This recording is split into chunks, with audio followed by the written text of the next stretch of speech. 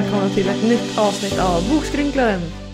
Det är mitten av november, det är mörkt ute, de planer jag hade i Stockholm ikväll, de ställdes in i sista minuten och jag har absolut inget annat att titta på förutom att spela in ett intro till Bokskrynklaren. Så det är det jag gör just nu. Jag är peppad inför det, även fast det lät som jag inte var det. Men ibland när man helst vill vara i Stockholm kanske och dricka ett glas vin. Det här är en mening jag absolut inte trodde att jag skulle säga för kanske 1 eller 2 år sedan. Att jag skulle vilja sitta och dricka ett glas vin. Men det vill jag mycket hellre faktiskt än att sitta i min lägenhet och kolla ut i mörkret och se alla andra sällskap. Men inte jag själv. Deppigt. Men det kommer inte det här avsnittet vara. Det här avsnittet kommer det kommer väl vara liksom kanske lite deppiga teman i och med att psykiatriska diagnoser sällan är odeppiga. Det här avsnittet kommer ske med Happy Jankell, skådespelare men framförallt författare, eftersom jag har läst hennes bok Livlina och så diskuterar vi den tillsammans. Livlina handlar om en tjej som heter Liv som har väldigt mycket hälsoångest. Så pass mycket problematik att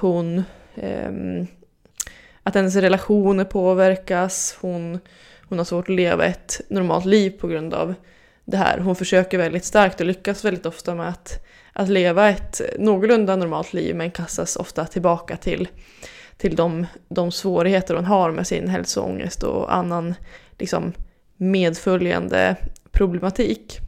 Så jag tänker att vi kommer prata om hennes bok, jag och Happy. Så jag tänker att det jag kommer göra är att introducera lite för vad hälsoångest är, och det är ju det som man det som förut kallades hypokondri. Nu har det ju döpts om till hälsoångest för att det ska vara lite mer specifikt, tror jag. Don't quote me on that. Jag borde verkligen ibland ha någon slags liksom disclaimer i början att don't quote me on anything at all. Men i alla fall, hälsoångest, det är en liksom överdrivet stark och ihållande oro för att liksom man kommer drabbas av en sjukdom, och den är överdriven jämfört med den reella risken för att drabbas av den sjukdomen som man är rädd för. Och det här triggas ju igång ganska ofta, kan man ju tänka sig, att varje gång man känner att pulsen ökar, eller varje gång man känner sig lite svettig, eller om man har någon liten liksom avvikelse som man inte är van vid, då tolkar man det här som ett tecken på den sjukdom eller de sjukdomar man är som mest orolig över.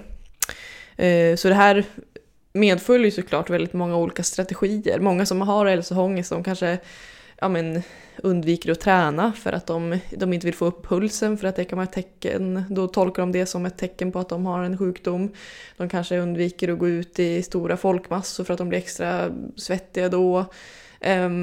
De kanske till och med undviker vårdkontakter för att liksom undvika att trigga igång sin hälsoångest, så att de inte söker vård för sånt de behöver söka vård för.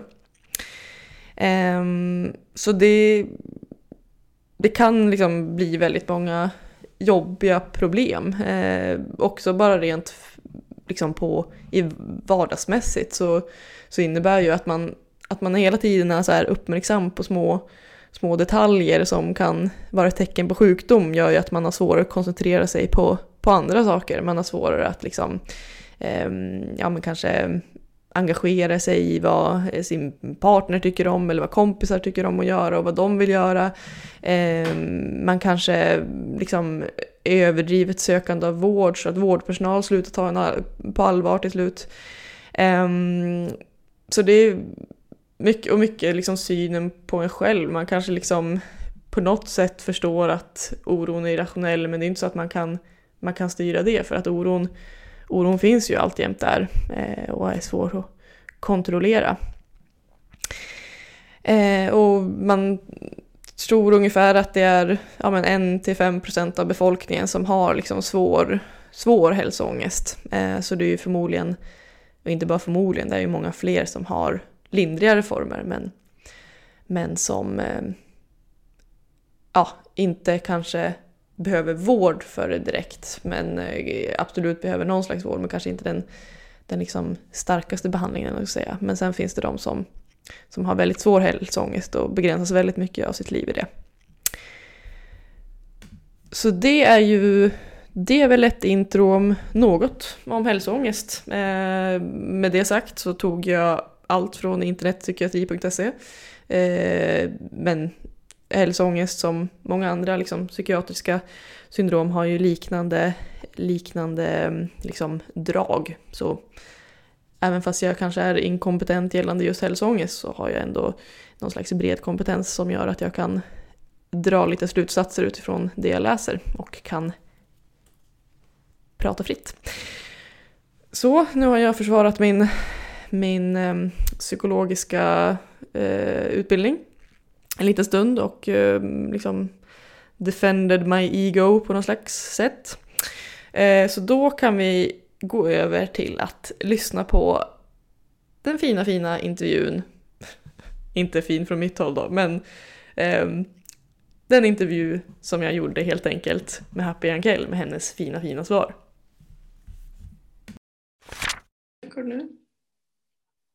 Yes. Välkommen till Bokskrynklaren, Happy. Tusen tack, vad kul att vara här. Kul. Skulle du vilja berätta lite om dig själv? Det kan jag absolut göra. Jag föddes 1993 i Stockholm. Jag kom 2 månader för tidigt, vilket gjorde att jag då föddes 93 istället för 94. Och ibland brukar jag tänka att det har påverkat mitt liv massor egentligen. Om jag tänker på liksom alla relationer jag har och sådär. När man går i skolan så är det väldigt liksom årsrelaterat ju. Och ibland så tänker jag att jag kanske hade varit en annan person om det hade blivit så som det var menat. Och idag är jag en person, om vi inte ska prata om den där alternativa personligheten jag kunde ha haft om jag hade fötts 2 månader för tidigt. Nej, men så idag så är jag en person som främst arbetar som skådespelare, men skriver och jobbar liksom inom kultur på alla möjliga sätt.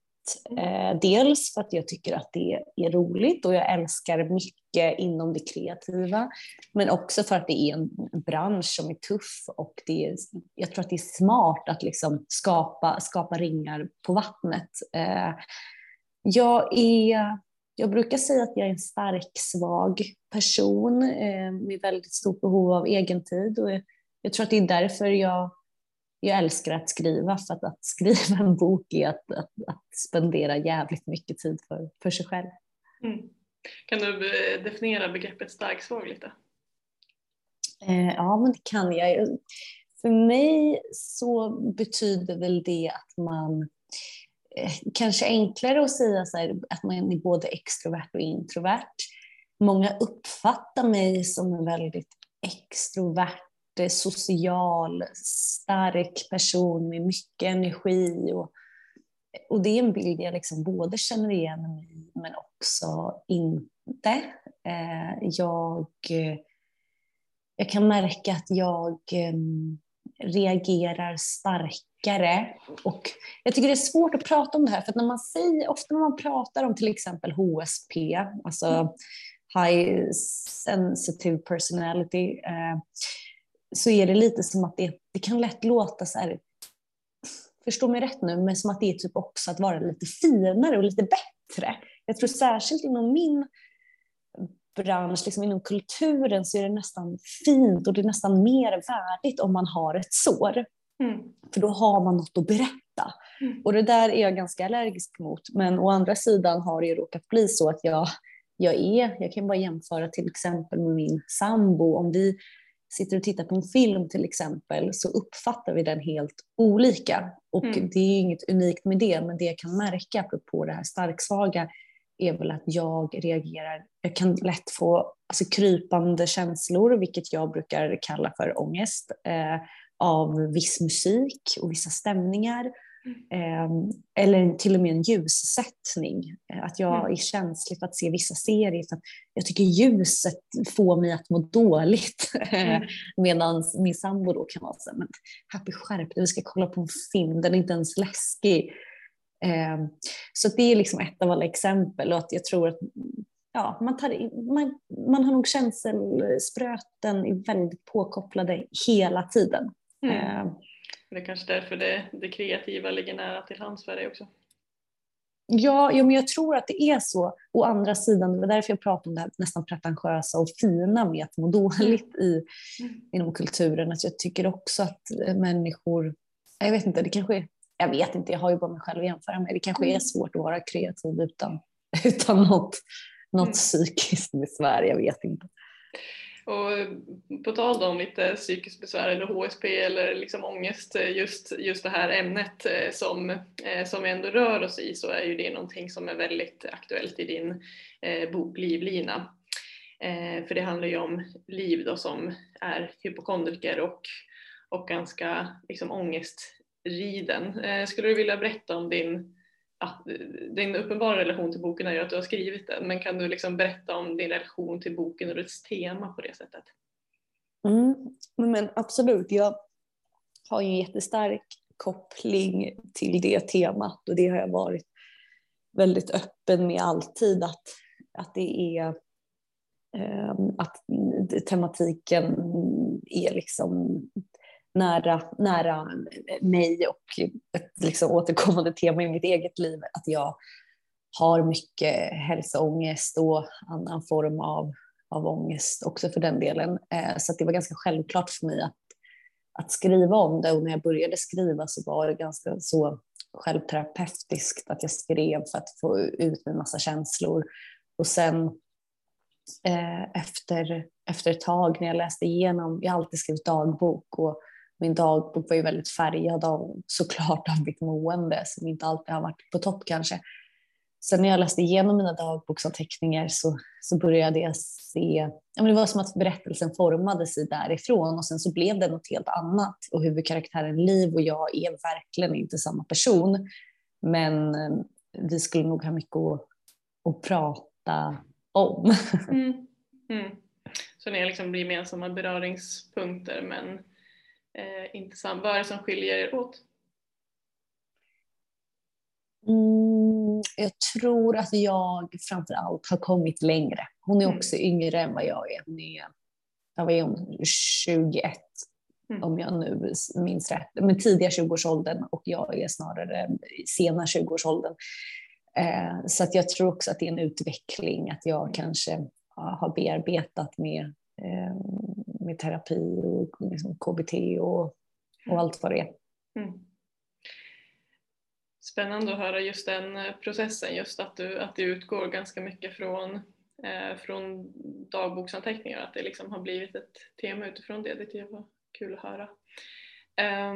Och liksom någonting återkommande i boken, i alla fall som jag uppfattar, du får säga till om jag uppfattar det fel, men det är att många andra i hennes omgivning verkar liksom, de har det här utifrån perspektivet där de liksom inte riktigt kanske förstår och kan sätta sig in i Livs tankevärld, och att de nästan är lite av åsikten att liksom hennes skörhet, eller vad man ska säga, är något hon borde kunna välja. Vad har du för tankar kring det? Kan hon det eller kan hon inte det? Nej, men jag tycker det är väl en jättebra läsning, och så är det ju. Det där tror jag får ofta höra det själv, så här, men fan, ryck upp dig. Eller som i Livs fall, att hon har kanske människor omkring sig som inte har, jag tror att alla människor har problem på olika sätt, eller det har ju alla, herregud. Och så är det ju även liksom i karaktärerna i min bok, där har ju liksom alla runt omkring henne har ju sina olika saker att fightas med, men just det där att deras kanske oförståelse för Livs problematik med den här hälsoångesten och dödsångesten. Jag tror att framför allt så tror jag att det jobbiga med det är väl att det är rätt lätt att känna sig misslyckad. Om någon ber en att rycka upp sig, men man vet inte hur fan gör man det? Eller jag är oförmögen att göra det. Och så ser man samtidigt alla andra människor som liksom lever parallellt med sitt eget liv och bara kan liksom ta en kaffe på morgonen och så går de ut genom dörren och är liksom rätt happy-clappy, medan man själv, det går liksom inte. Och jag tror att det är farligt, för känner man sig misslyckad, då är det också lätt att ge upp i sin liksom ständiga kamp om att må bättre. För att blir man ifrågasatt, så börjar man ju ifrågasätta sig själv. Och det tror jag kan vara farligt, just för det där att man liksom slänger in handduken och kanske inte orkar fortsätta jobba med sig själv.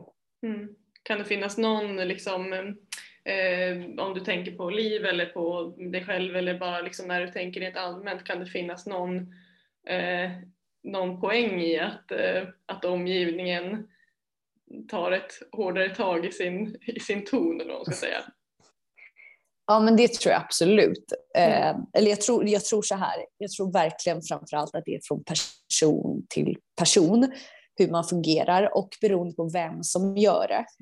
Om Liv till exempel, den första scenen i boken, så går hon till en läkare för att hon vill ha hjälp, och hon får i princip höra att herregud, du är ung, livet är långt, gå ut och njut av livet och vad det erbjuder, och så kan hon inte göra det.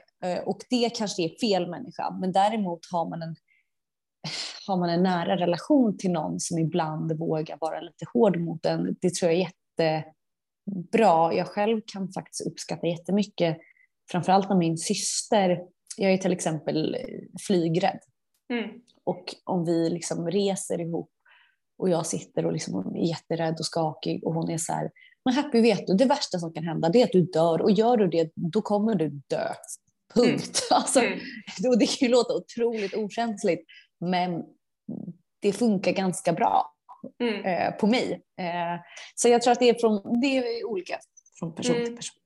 Där kanske också finns en liksom svårighet i att det finns kanske en ängslighet också i att veta hur man ska bemöta sådana här saker. För det är ju någonting som Liv får uppleva lite, att så här, hon kanske inte, det liksom, hon märker av den här stämningen i omgivningen, att så här, ja, men att hon är för skör, men det är samtidigt ingen riktigt som kanske typ tar tag i det, eller vad man ska säga, eller liksom, hon får ju lite uppmaningar om att söka hjälp och får uppmaningar från familj och sådär, men det är ju inte, hon får ju inte den kanske sparken i rumpan som du har fått av din syster på det sättet.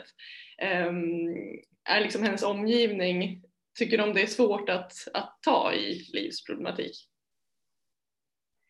Jag tror att Liv, hon har ju en mamma och en syster, och som inte liksom kanske har så mycket erfarenhet av hälsoångest. Och där tror jag att det kan vara, alltså jag tror att hon inte har fått rätt hjälp. Jag tror att och jag tror inte att hennes mamma och hennes syster, de vill inte henne illa på något sätt. Och det var också lite svårt när jag skrev boken, för att jag ville få fram en kylig relation, men jag ville ändå mer nog få fram att de är väldigt olika. Och sen är boken skrivet ur Livs perspektiv, ur ett jag-perspektiv. Så att det blir ju hela tiden Livs tankar kring hur hennes mamma och syster då till exempel agerar. Medan hade boken varit skriven ur till exempel mammans perspektiv, då kanske man hade uppfattat mamman varmare. Och för som sagt, jag tror inte att hon vill henne illa eller liksom förminska henne. Jag tror bara att de är oförmögna att ha en förståelse, på samma sätt som Liv kanske är oförmögen att förstå något som stora syster Lina eller mamman har problem med.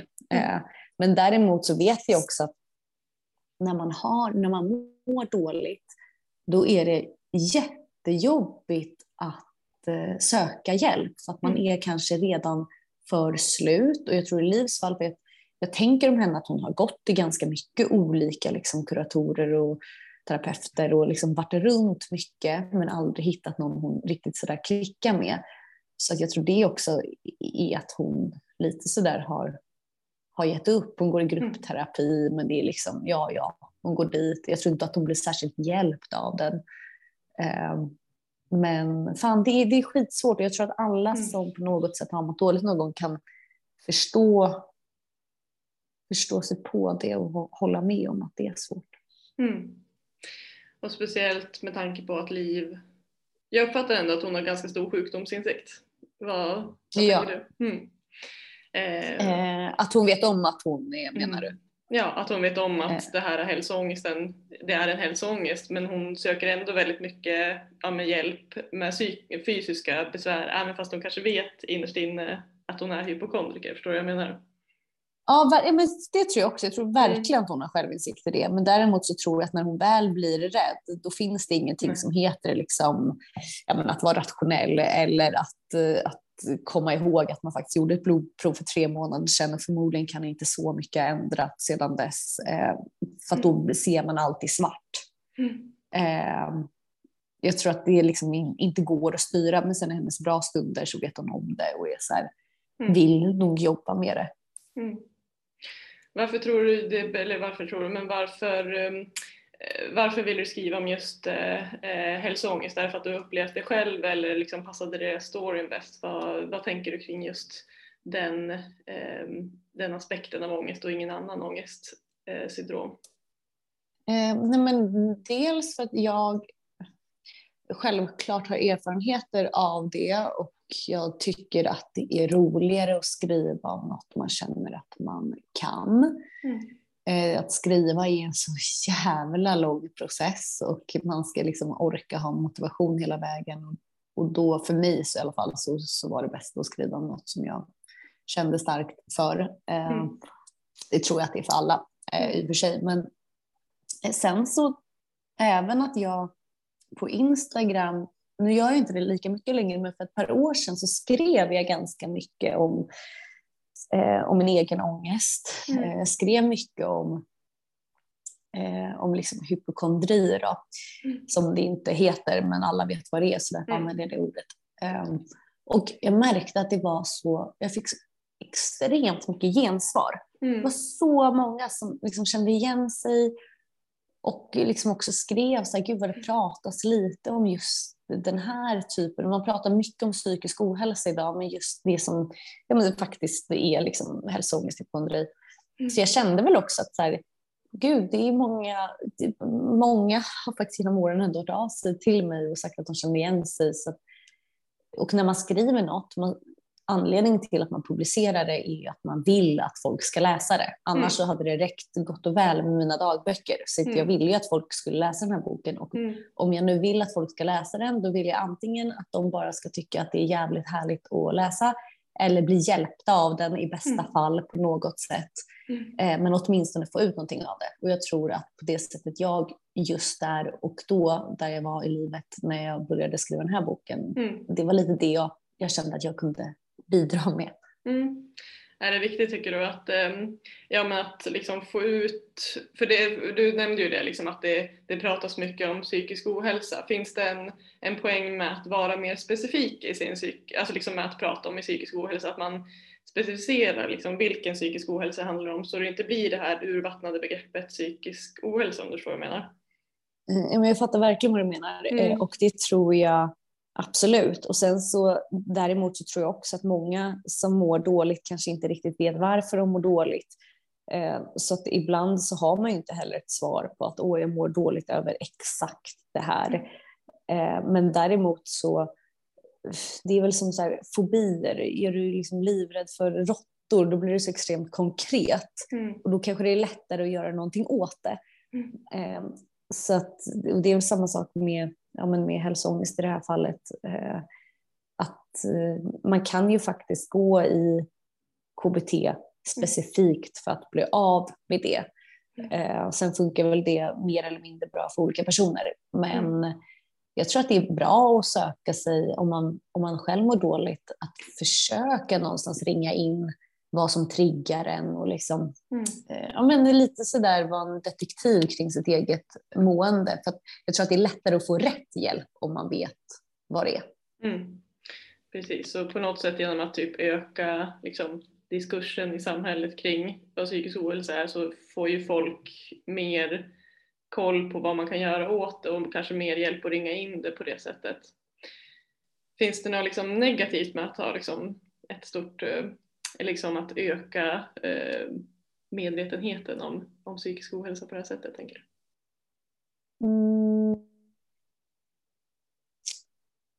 Ja, alltså så här, i grunden så tycker jag att prata om alla känslor är jättebra.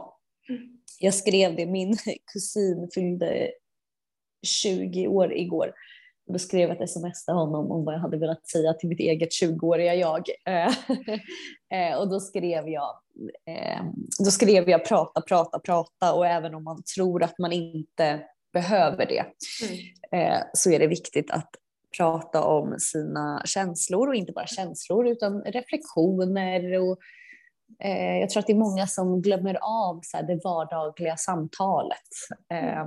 Och i det så hittar man ofta svar på kanske hur man mår och sådär. Men det som kan vara, så det jag vill säga med det är att i grunden så är det superbra att prata. Men att prata om känslor, liksom, som du säger, lägga stort fokus på psykisk ohälsa som också har varit nästan en våg i de senaste åren. Det enda som jag kan se som negativt med det är väl att man kanske börjar övertänka.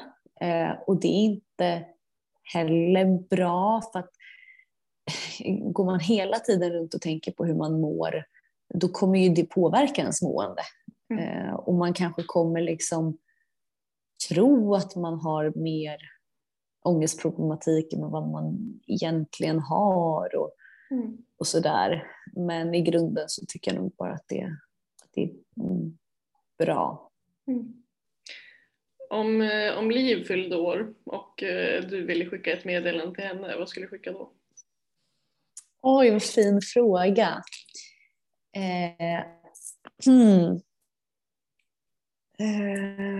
Jag hade väl... men idag hade jag kanske liksom hade skickat en lång lista på så här, böcker jag har läst som har hjälpt mig, poddavsnitt som har hjälpt mig. Men om jag skulle skriva något... Fan, vet du, jag skulle så himla gärna nu liksom ge något så här superbra svar om något som hon skulle bli hjälpt av. Men jag vet inte fan hur jag skulle hjälpa henne. Hon ligger väl kanske lite för nära mig själv då. I personligheten. Nej, men jag skulle väl vilja säga att jag skulle i alla fall säga att det blir bättre. Det tog alltså mig 30 tysta sekunder för att komma på det mjölkiga svaret. Men det är väl det som ofta är grejen, att ibland så är det typ, ibland kan man ju få konkret hjälp med vissa saker och verkligen, alltså att vissa saker som man säger kan landa väldigt väl, men ibland är det ju också en utveckling bara som sker naturligt och som man kanske inte alltid kan, som andra inte kan styra över, förutom att kunna ge liksom råd längs vägen. Men det är ju inte alltid så enkelt. Men det är så svårt. Alltså jag vet inte vad jag skulle vilja ge för råd till mig själv heller. Om jag skulle ge ett råd till mitt eget liksom 20-åriga jag, om jag fick göra det liksom just idag, då skulle jag säga så här: hej Happy, du lever. Alltså du kan i alla fall nu koppla av i 8 år framåt. Grattis. Alltså, och det låter väl jättehemskt, men så är det. Men också hoppfullt. Ja, exakt. Det var de ordinarie frågorna som jag hade tänkt ställa, och jag tackar jättemycket för att du ville besvara dem. Ja, såklart. Så ska vi gå över till mina 6 så kallade korta frågor, men svaren behöver inte vara korta utan det är bara frågorna som är korta. Okej. Favoritbok? Jag tycker att det är så otroligt. Jag tror att så här, jag är en person som, om du skulle fråga min favoritlåt, då skulle jag säga den som jag lyssnar på just nu. jag är en person som lever väldigt mycket i nuet. Tänker inte så mycket framåt, inte så mycket bakåt. Just nu så läser jag en bok som heter Cykelbudet, som Anders Teglund har skrivit, som jag tycker är suverän.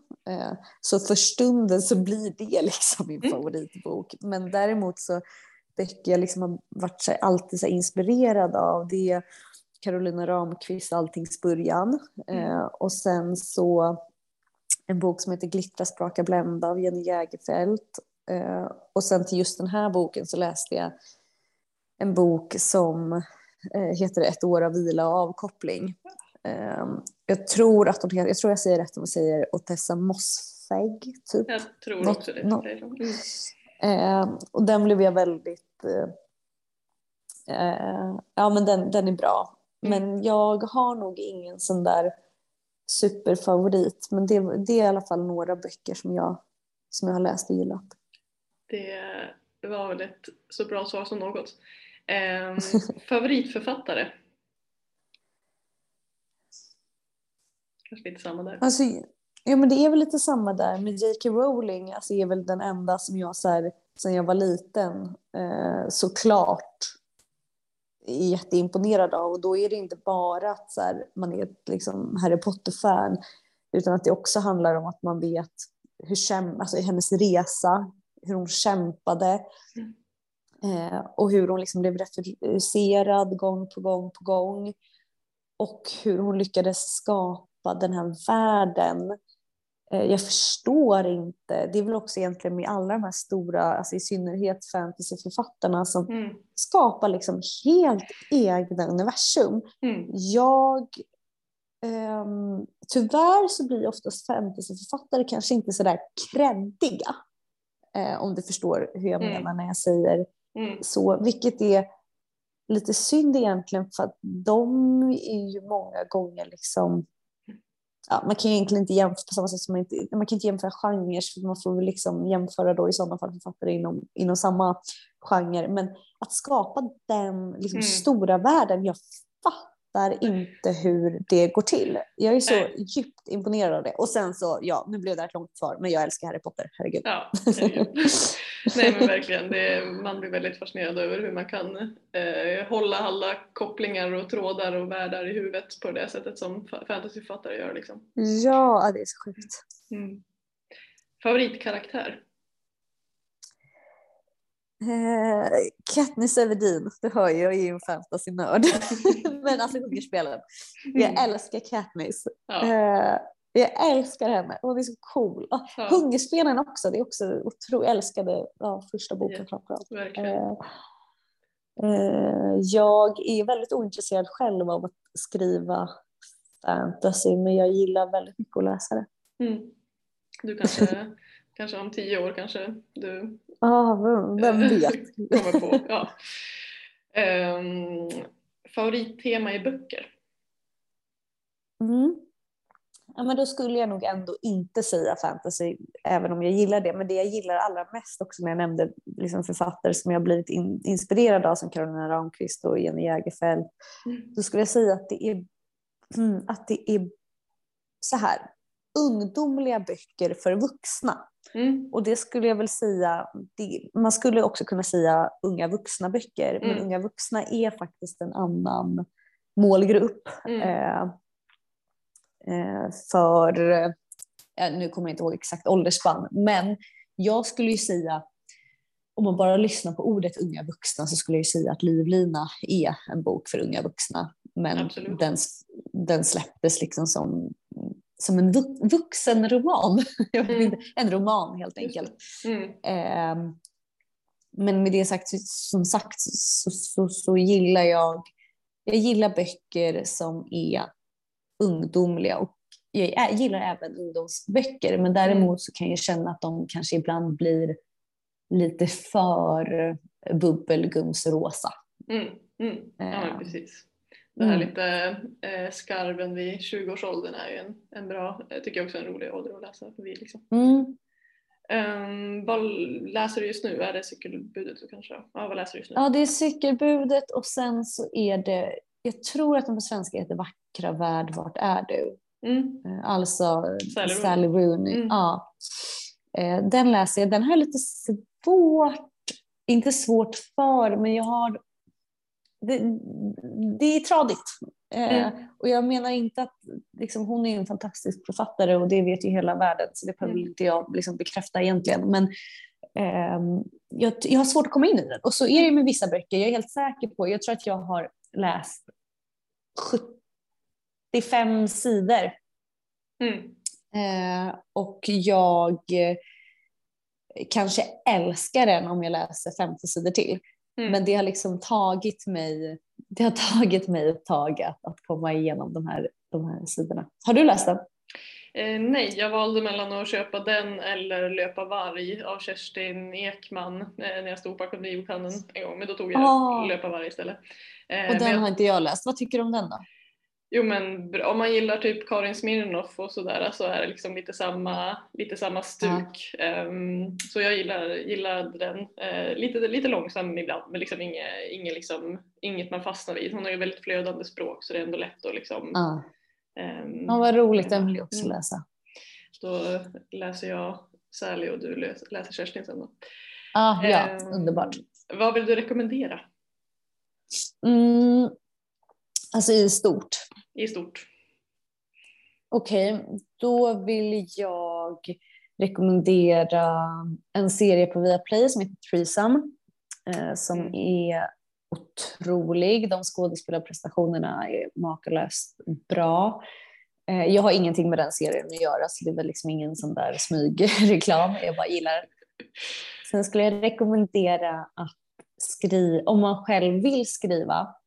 Jag kan tänka mig att många som lyssnar på den här podden kanske har drömmar om det. Och då är det att skriva dagbok. Ibland när man skriver dagbok, i vissa dagböcker, jag har ju som sagt skrivit så jävla många dagböcker. Ibland skriver jag verkligen bara till mig själv, och det gör jag alltid, för jag tänker absolut inte att så här, någon gång kommer någon hitta det här och då ska det publiceras. Happys hemliga dagböcker. Det är inte så, men däremot ibland så kan jag skriva, liksom förfina mitt språk till mig själv. Och det gör jag på samma sätt som om jag har en ensam kväll hemma. Min sambo är borta. Då tänder jag ljus. Jag gör det mysigt. Jag gör den här koppen te fast jag inte är sugen, men för att få till en mysig känsla. Och det tycker jag är lite, man kan nästan applicera det på att skriva dagbok, för ibland kan man känna sig så löjlig om man på något sätt försöker göra till sitt språk när man bara skriver i sin dagbok som man bara själv ska läsa. Men däremot så tror jag att det är, även om man känner sig lite löjlig, så tycker jag att man kan göra det, för att det är ganska bra sätt att öva och skriva på, och man får liksom en ganska härlig bild av sig själv. Så att, det jag vill säga med det är att våga också bara skriva så här: jävla kuk, livet suger. Men om du har feeling för att liksom lägga på någon så här poetisk liksom, filter över det du vill skriva, så gör det. Det är jättebra sätt att öva. Så det är väl det. Och sen så finns en dikt jag älskar som alla säkert har hört, men den går så här, och du kommer komma på vem det är som har skrivit den, men den går ju så här: ingenting får hända dig, nej vad säger jag, allt måste hända dig och det måste vara underbart. Det är Bodil Malmsten, va? Ja, det är det, tror jag. Och det är jag tycker att det är de vackraste orden som någonsin har skrivits, så att den vill jag rekommendera att läsa, men nu har jag redan läst den för man kan söka upp den och läsa den om och om igen och ta till sig budskapet, för det är fint. Ja, verkligen. Tack så jättemycket, Happy, för att du ville delta. Vi är väldigt glada över. Det var jättetrevligt. Eller det känns alltid dumt när man har blivit typ intervjuad. Vad trevligt det var att prata om mig själv. Men det var trevligt att träffa dig. Eller ja. Ja, zooma dig. Ja. Zooma dig. Tack så mycket. Tusen tack.